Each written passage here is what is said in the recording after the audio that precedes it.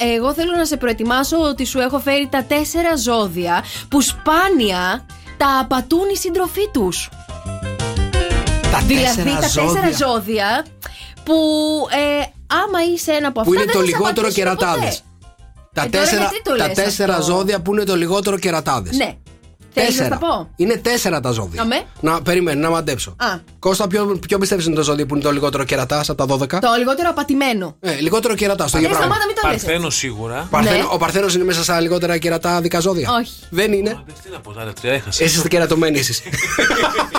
Δώστα μας. Λοιπόν, ξεκινάμε, παιδιά, με τον εγώ καιρό.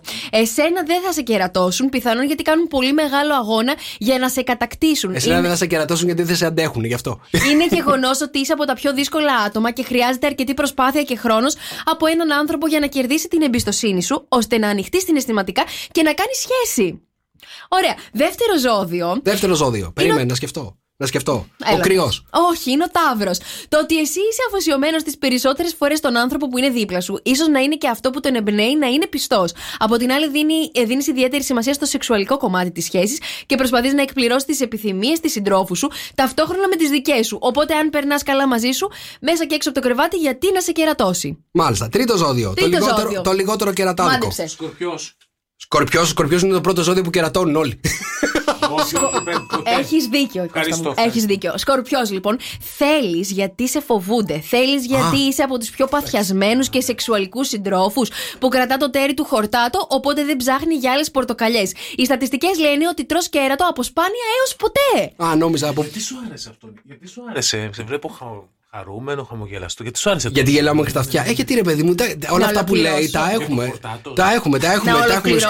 Μας φοβούνται.